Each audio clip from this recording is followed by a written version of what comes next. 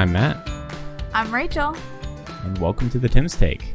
Week 6. Week 6. How you doing, Matt? Shall we just start with lows? All of today. The last 24 hours. Is that just the low? End of story?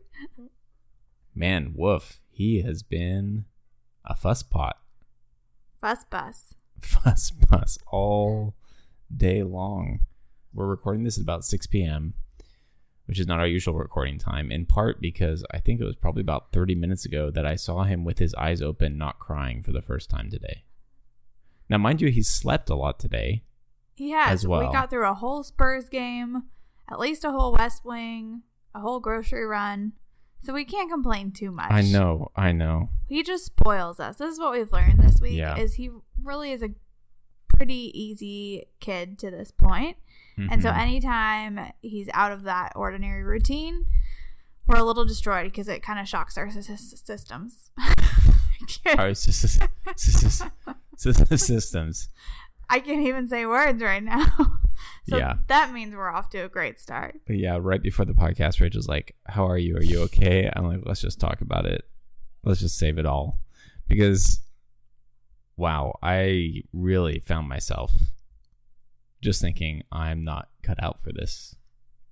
Like, I don't know why I'm a parent. That was a huge mistake. Oh, man, we went deep into the well. Oh, man, it went dark this afternoon. And here's what I wanted to process with you a little bit. One of the hard things for me, or one of the hard things I'm finding, is identifying my moments of parenting burnout, which almost always come when they're extended parenting times. So that means usually it's not happening when I'm working during the week. It's happening on the weekends, or today I have Fridays off. But on those days, I want to be the most available to co-parent and help hold him. And so I find myself in this catch-22 where, in retrospect, I clearly just needed to give him to you. And you're saying, you can give him to me. But I'm saying, no, I don't want to give him to you, although I'm dying inside. Oh, man. That might be an exaggeration. But I don't want to give him to you because I know that you need space, and I've basically we've asked you together to take care of him all week long. And I just feel this war on these quote-unquote days off, whatever a day off means now. I don't know. I'm curious what you kind of think about all of that. Well, I feel like it's what you said. We're still co-parenting these days. I think sometimes you approach it as, okay, Rachel did this all week. These are her days off. Yeah. And that's not true. It just means I have an extra fully present team member on these days. And so it doesn't mean that I'm trying to shirk all responsibility, or I don't want to touch him, I don't want to deal with him. It's all you. Well, and you've never given that vibe or anything that makes it seem that way. But part of me thinks, how could she not? I mean, I know that you love him, but I also wonder, how could she not just want a complete break? And so how much can I give her that? But, I mean, anything that you give is a luxury compared to the rest of the week, in which I am kind of fending for myself. So the fact that you said, hey, I can hold him while you go to the grocery store, or while you go to the bathroom, while you take a shower, is leaps and bounds more freedom than I've had this week. And so just the fact that you're there and present to do any of that is fine. And that to me is co-parenting. So that when he's fussy and you're at your max, then I take him. But at least I have someone who, when I'm at my max, can also take him. That's the gift of co-parenting on these weekends.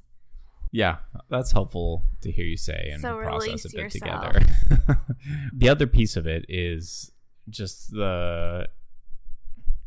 I want to be the best co-parent I can be.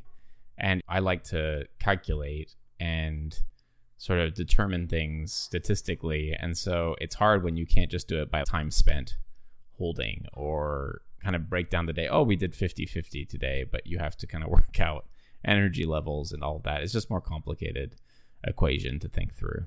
It definitely is. It requires communication. I mean, we did this a lot when I was pregnant before Oliver came into our lives.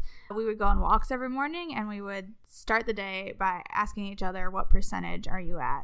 Because the chart doesn't always look 50-50 in terms of co-parenting or whatever you want to call what you're doing in life.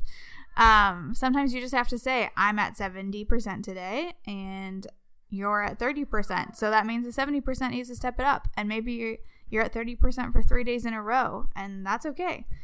As long as we're all on the same page about that, then it's good. Yes, being on the same page seems important.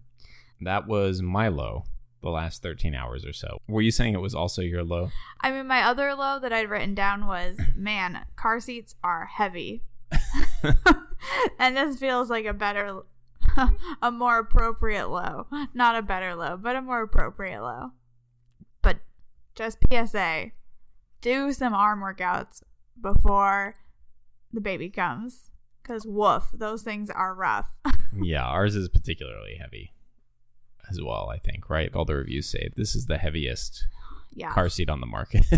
It's legit steel, which is great if we get in an accident in terms of protecting him, but rough on my arms right now. Yeah. Should I move on to highs? Yes, please. Okay. Please lead us off. Oh, lead us off. Okay. Well, my high is another product. My high is our Baby Bjorn bouncer. Oh, yeah. Which, when we first had Oliver, a week or two in, we sat him in it and he did not like it. And I thought, oh dear goodness, this is one of the most expensive things we bought and he hates it. This is just going to be a disaster. But I persisted, as I have persisted in all the products that I have bought him thus far, some to success and some to failure. But this one I tried again, and now it is one of his favorite things and is probably one of the most successful tools we have at getting him to sleep, relax, chill out. So some people go the swing route, which is automatic. So we didn't do that, and sometimes I've regretted that decision because you don't have to do anything. You just turn on a button and it moves him.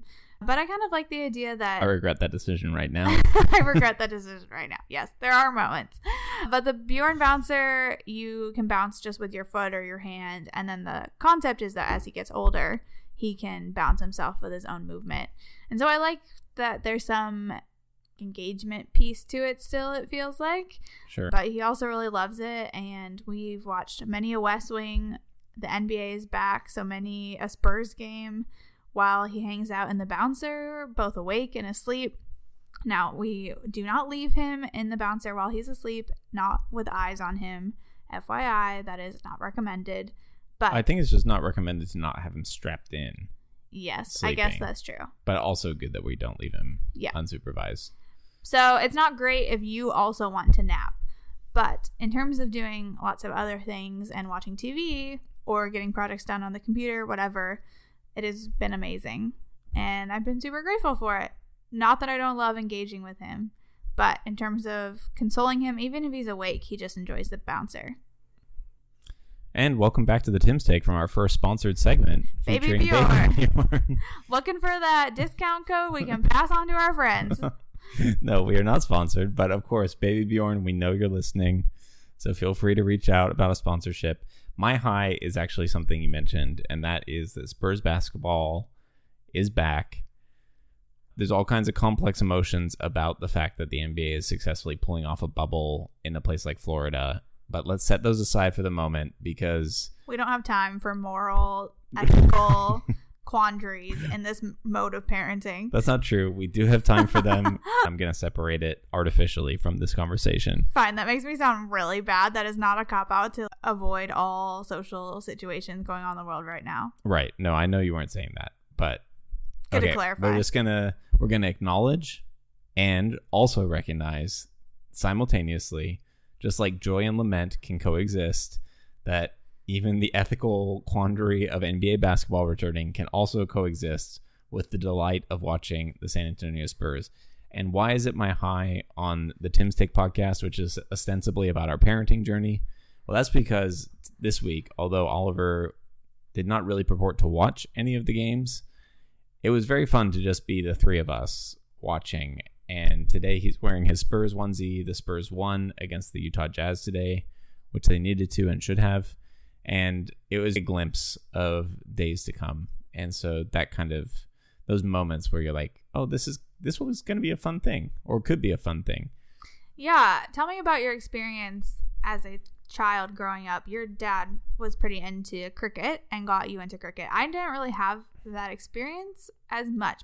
Your dad wasn't into cricket? No, my dad definitely was not into cricket. He probably didn't know what cricket was. For the listeners who might not know my backstory, my dad is Australian. I grew up in Australia, so that's how I got into cricket and why he was into cricket. My dad was into baseball, was probably the thing that we watched most together, but I kind of outgrew that at some point. I was often mocked as the kid in high school who knew nothing about any sport whatsoever. Mm-hmm. So I don't really have the experience of bonding through that with a kid, and I'm very excited that you and I both love Spurs basketball and feel like we're going to bring him up in that together. So that's something I'm looking forward to. Felt like that started as a question. I realized that. So, Matthew, what was your experience? I'm excited because I didn't have that experience. It's back to you. I mean, it's just another form of parental brainwashing, or maybe put better, it's parental catechizing. You know, just as we'll anticipate raising Oliver in the faith tradition, so we anticipate raising him in a sports tradition that supports the number one NBA team in the league, the San Antonio Spurs. What are the odds, over under, I don't know if this is the proper use of that you cut him out of the inheritance if he chooses another NBA team to be a fan of in the future? Two things. Number one, that assumes that there will be an inheritance. I don't know that we are on that kind of trajectory. But second of all, I recognize that sometimes it's going to depend on what the next decade of NBA basketball looks like. Because has been a marked shift from team support to individual player support. So if that continues and he gets swept up in that, and I'm not able to instill in him the values of team and being oriented in that way, then I recognize that he might just be swept along with a tidal wave. That? And I would forgive that. If he was to decide that he wanted to root avidly against the Spurs, root rough. for a team like the Clippers, where the trader Kawhi Leonard has landed, there's really good family counseling out there that we could probably try to do and approach. So, yeah. I'm just kidding. I'm not really that intense about it, but it is hard to imagine, honestly, him wanting to root for another team. Considering both of us love the same team, I feel like that... Right. There's no house divided here. No. Yeah. It's an easy get. This house has an open door to Greg Popovich anytime. Uncle Derek, Uncle Patty, as we call them, they're welcome anytime. And we're together on that. United co-parenting for sure. Definitely. All right. Let's do some takes. Okay. Your turn. Yeah, my take is I don't even know what to do about productivity these days. Are you saying outside of work or including work? Yeah, that's a good point. I guess outside of work. What's interesting is I became a parent, but I didn't suddenly stop wanting to do the other things that I've always wanted to do and explore and think through. And I've always been a list person, so I lean heavily on my list of things to do. But there's also things that have to be done. I need to call our internet provider and not pay $70 a month for the internet we've been paying $45 a month for. What a joke. I mean, thank you, Xfinity, I guess, for letting us upload this episode, but I don't want to pay that much. And so, but I one part of me thought, oh, that maybe I'll do that today. And that definitely hasn't happened. So I just don't even know what it means anymore to be productive. And I recognize some of this goes back to our conversation about expectations, but some of it's also, how do you maintain the sense of who you are? And maybe this is just laying bare the fact that an unhealthy amount of me is tied up with productivity. I don't know. But there are things I'd love to do, and it's harder to do them. And I don't even know quite what to do with that. Yeah. Is that a take? That maybe is not a take as much as a scream into the existential void about me trying to process who I am. Processing that needs to go on here. Back to the family counseling. Yeah. Yeah, I don't know if I have a perfect answer, but I do feel like I battle with this or often because this is my day-to-day with him right now. Mm-hmm. And every day, because I'm not going to work currently, I'm on maternity leave, it is just a mix of, there's a to-do list and I'm not going to get it all done. And so I have to start the day thinking, if I can check things off on this list, that is a win. And if I can't, oh well, I was with my son. I loved him. That's great. And that's really hard. And I'm not saying we abandon all hope, because most of the time I do get almost everything done on my list. The reality is I do. Okay, this was my take. Now you were just rubbing it in. I also think I have smaller goals than you do, and I'm willing to trust the process. You get really frustrated earlier. It was a long night. He didn't sleep super well. Oliver didn't sleep super well, which meant we didn't sleep super well. And you took a nap, and you woke up, and you were instantly mad at yourself that you took a nap. I wasn't instantly mad. I was mad about 45 minutes later. Okay. Relatively instantaneously mad that you took a nap, and you're like, oh, I should have done this, this, and this. And you just can't. You can't do that. You'll go crazy. You have to take each thing for a win. We're podcasting. Check. We watched the Spurs game today. Check. We ate meals. Our house isn't a disaster. Check, check. Like, those are all wins. It just comes slower than you would like, I think. I might need to delete this episode. We might need to start over. It feels like it's getting a little too personal. I feel a little too exposed, too vulnerable. What I want to hear is from listeners who just feel like me and sympathize with me. I do sympathize with you. Yeah, no, I know you do. You're being great, and you're reminding me of wonderful truths. I have nothing else to say. You just have very high expectations of yourself, which propels you toward greatness in lots of ways. But it's also helpful not to abandon all these parts of yourself, because that's huge to maintaining sanity right now. But it's just going to come slower. Yep. So my take is that takes a lot of reconciling for this Enneagram 1, which we can talk about Enneagram and parenting some other time. What's your take? My take is that when you become a parent, you realize how frequently you have confirmation bias. So we were kind of talking earlier about Oliver's fussiness, and earlier this week I had downloaded an app that said, okay, Oliver's going to be a little fussy right now. He's going through a mental leap, and that's the terminology that this used. It's called the Wonder Weeks. You can look it up. Anyway, so he's going through a mental leap, so it's going to be a storm, and then he's going to be really happy today, which is obviously not true. But during this week, every time he was a little fussy, I thought to myself, oh, it's normal. He's going through a mental leap. That's fine. Then we get to today, and all of that's thrown out the window, and so we start researching, and turns out week 6 is also a growth spurt time for him. And it says, oh, your baby can be typically fussier at 6 weeks. It peaks at this point. You may not recognize this baby. And you say to yourself, oh, that's why he's fussy.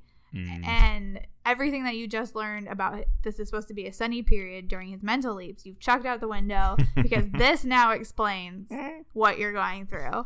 So you just look for anything that confirms your situation. I think to stay in it, I don't think it's just that. It's also because it reassures you. Part of it for us as first-time parents is we've never gone through this. And so it reassures you that, okay, some part of this is normal. Yes, that's true. In other words, like he doesn't have some rare disease that we haven't heard of that sets in at 6 weeks, that suddenly the Friday, before he becomes 6 weeks old, like this just is a rapid onset. I don't know. Yeah, it keeps you from having the pediatrician on speed dial and calling them every time he's acting out of what you've now deemed normal. Yeah. Of course, the irony is you can search the same exact search with 1 week, 2 week, 3 weeks, 4 weeks, 5 weeks, 6 weeks. And basically you get kind of pretty similar things. In 6 weeks, there seems to be some kind of peak happening there. But 5 weeks, it's like, yeah, your baby might be having a growth spurt. 4 weeks, your baby might be having a growth spurt. 3 weeks. Oh, there's probably a growth spurt. They might be fussy. It's like, okay, all the time, I guess. So my take is I both love the system for the structure and reassurance it gives us, and hate the system because it's totally contradictory and you're really just looking to confirm your own thing. What's the system here when you say the system? Whatever system that you're following, the webparents.com website you found that says at 6 weeks he's fussy, the Wonder Weeks app, whatever school of thought you're looking at and trying to go by. That's what I'm talking about. Gotcha. Well, that's a good take. That's really true. You're looking for anything to confirm that what's happening is normal. Yeah. Shall we move on to our final segment? Yes, we shall. And it is? Mailbag. I thought you were going to use the recording. I thought about it, but I knew you would do it if I looked at you. So. Oh, boy. All right. Well, we have Andrei Yaholkovsky climbing up the leaderboard. Two-time mailbag champion. We will start keeping a leaderboard. So congratulations, Andrei, catapulting yourself into first place by being featured twice. We'll send you our Baby Bjorn bouncer discount code. Yep, definitely. As soon as Baby Bjorn reaches out. They know how, timsteak@gmail.com. Just reach out. He talks a little bit about how much he loved that we introduced Knarfs into the podcast. And he was curious if we'll be introducing them more. He's interested to know our Knarfs on everything, baby. From experiences with Oliver to products that you guys use to restaurant reviews from food that you guys have had. Well, Andrei, let me just give you a Knarfs on today. Today was a -7 Knarfs. Oh, wow. Very high. You either had very high expectations or it's been a really rough day. I had medium expectations because he's been pretty great all week. Yeah. And, whew, oh boy. So there you go. How do you like those Knarfs, Andrei? But here's the second thing he said, which maybe has even more bearing. And here I will quote him. He talks about the story of water on the bed. Totally get it. We've been there when a minor catastrophe hits at the worst time, and amazingly, someone steps up to keep you guys moving forward. It's amazing the appreciation and love that can grow for each other as we parent.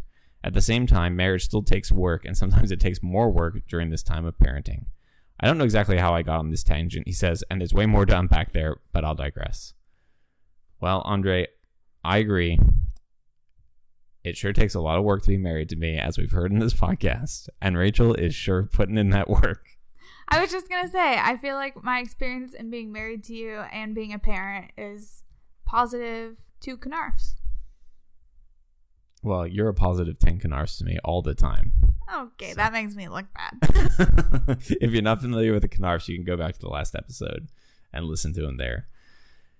I think it is true that we have managed to stay more connected than I thought we would in these early weeks of parenting. Yeah. Not because I thought we were doomed to failure, but just with the massiveness of the transition. Maybe this podcast is a big part of that too. Yeah, I think it's been helpful. And that's not to say earlier I really had to swallow some words. In which to me? We were both frustrated. It's very easy to take any frustration that we're feeling about the situation as a personal attack or personal blame. I think there was something earlier. You were just offering a suggestion, and it felt very much like you were saying you're doing this wrong and you need to fix it. And that might have been what I meant in a bad moment. Exactly. And you just have to recognize that we're both feeling that, and in my better moments, then be able to let it go. I don't always have my best moments. You do pretty well. I don't always have my best moments. Well, thanks. Thanks, Andrei. That is good encouragement. And what you said resonates, obviously, definitely with us. Woof. So thanks for writing in. Friends, if you want to be featured in a mailbag segment, you too can email us at timstake@gmail.com. We can read and interact with some of your ideas on the air. Keep the segment alive. This is the first time where we will also link to a couple of things in the show notes. Oh, yeah. We should link to the Baby Bjorn Bouncer, to the Wonder Weeks app, both those things below. Those won't be, at this stage, affiliate links because we don't make any money off this podcast. But who knows? If we do, we'll tell you in the future. And finally, I just want to add a new little piece to our end here, that this podcast was recorded with 4 interruptions from Oliver. Well, I'm Matt. I'm Rachel. And that's your Tim Steak.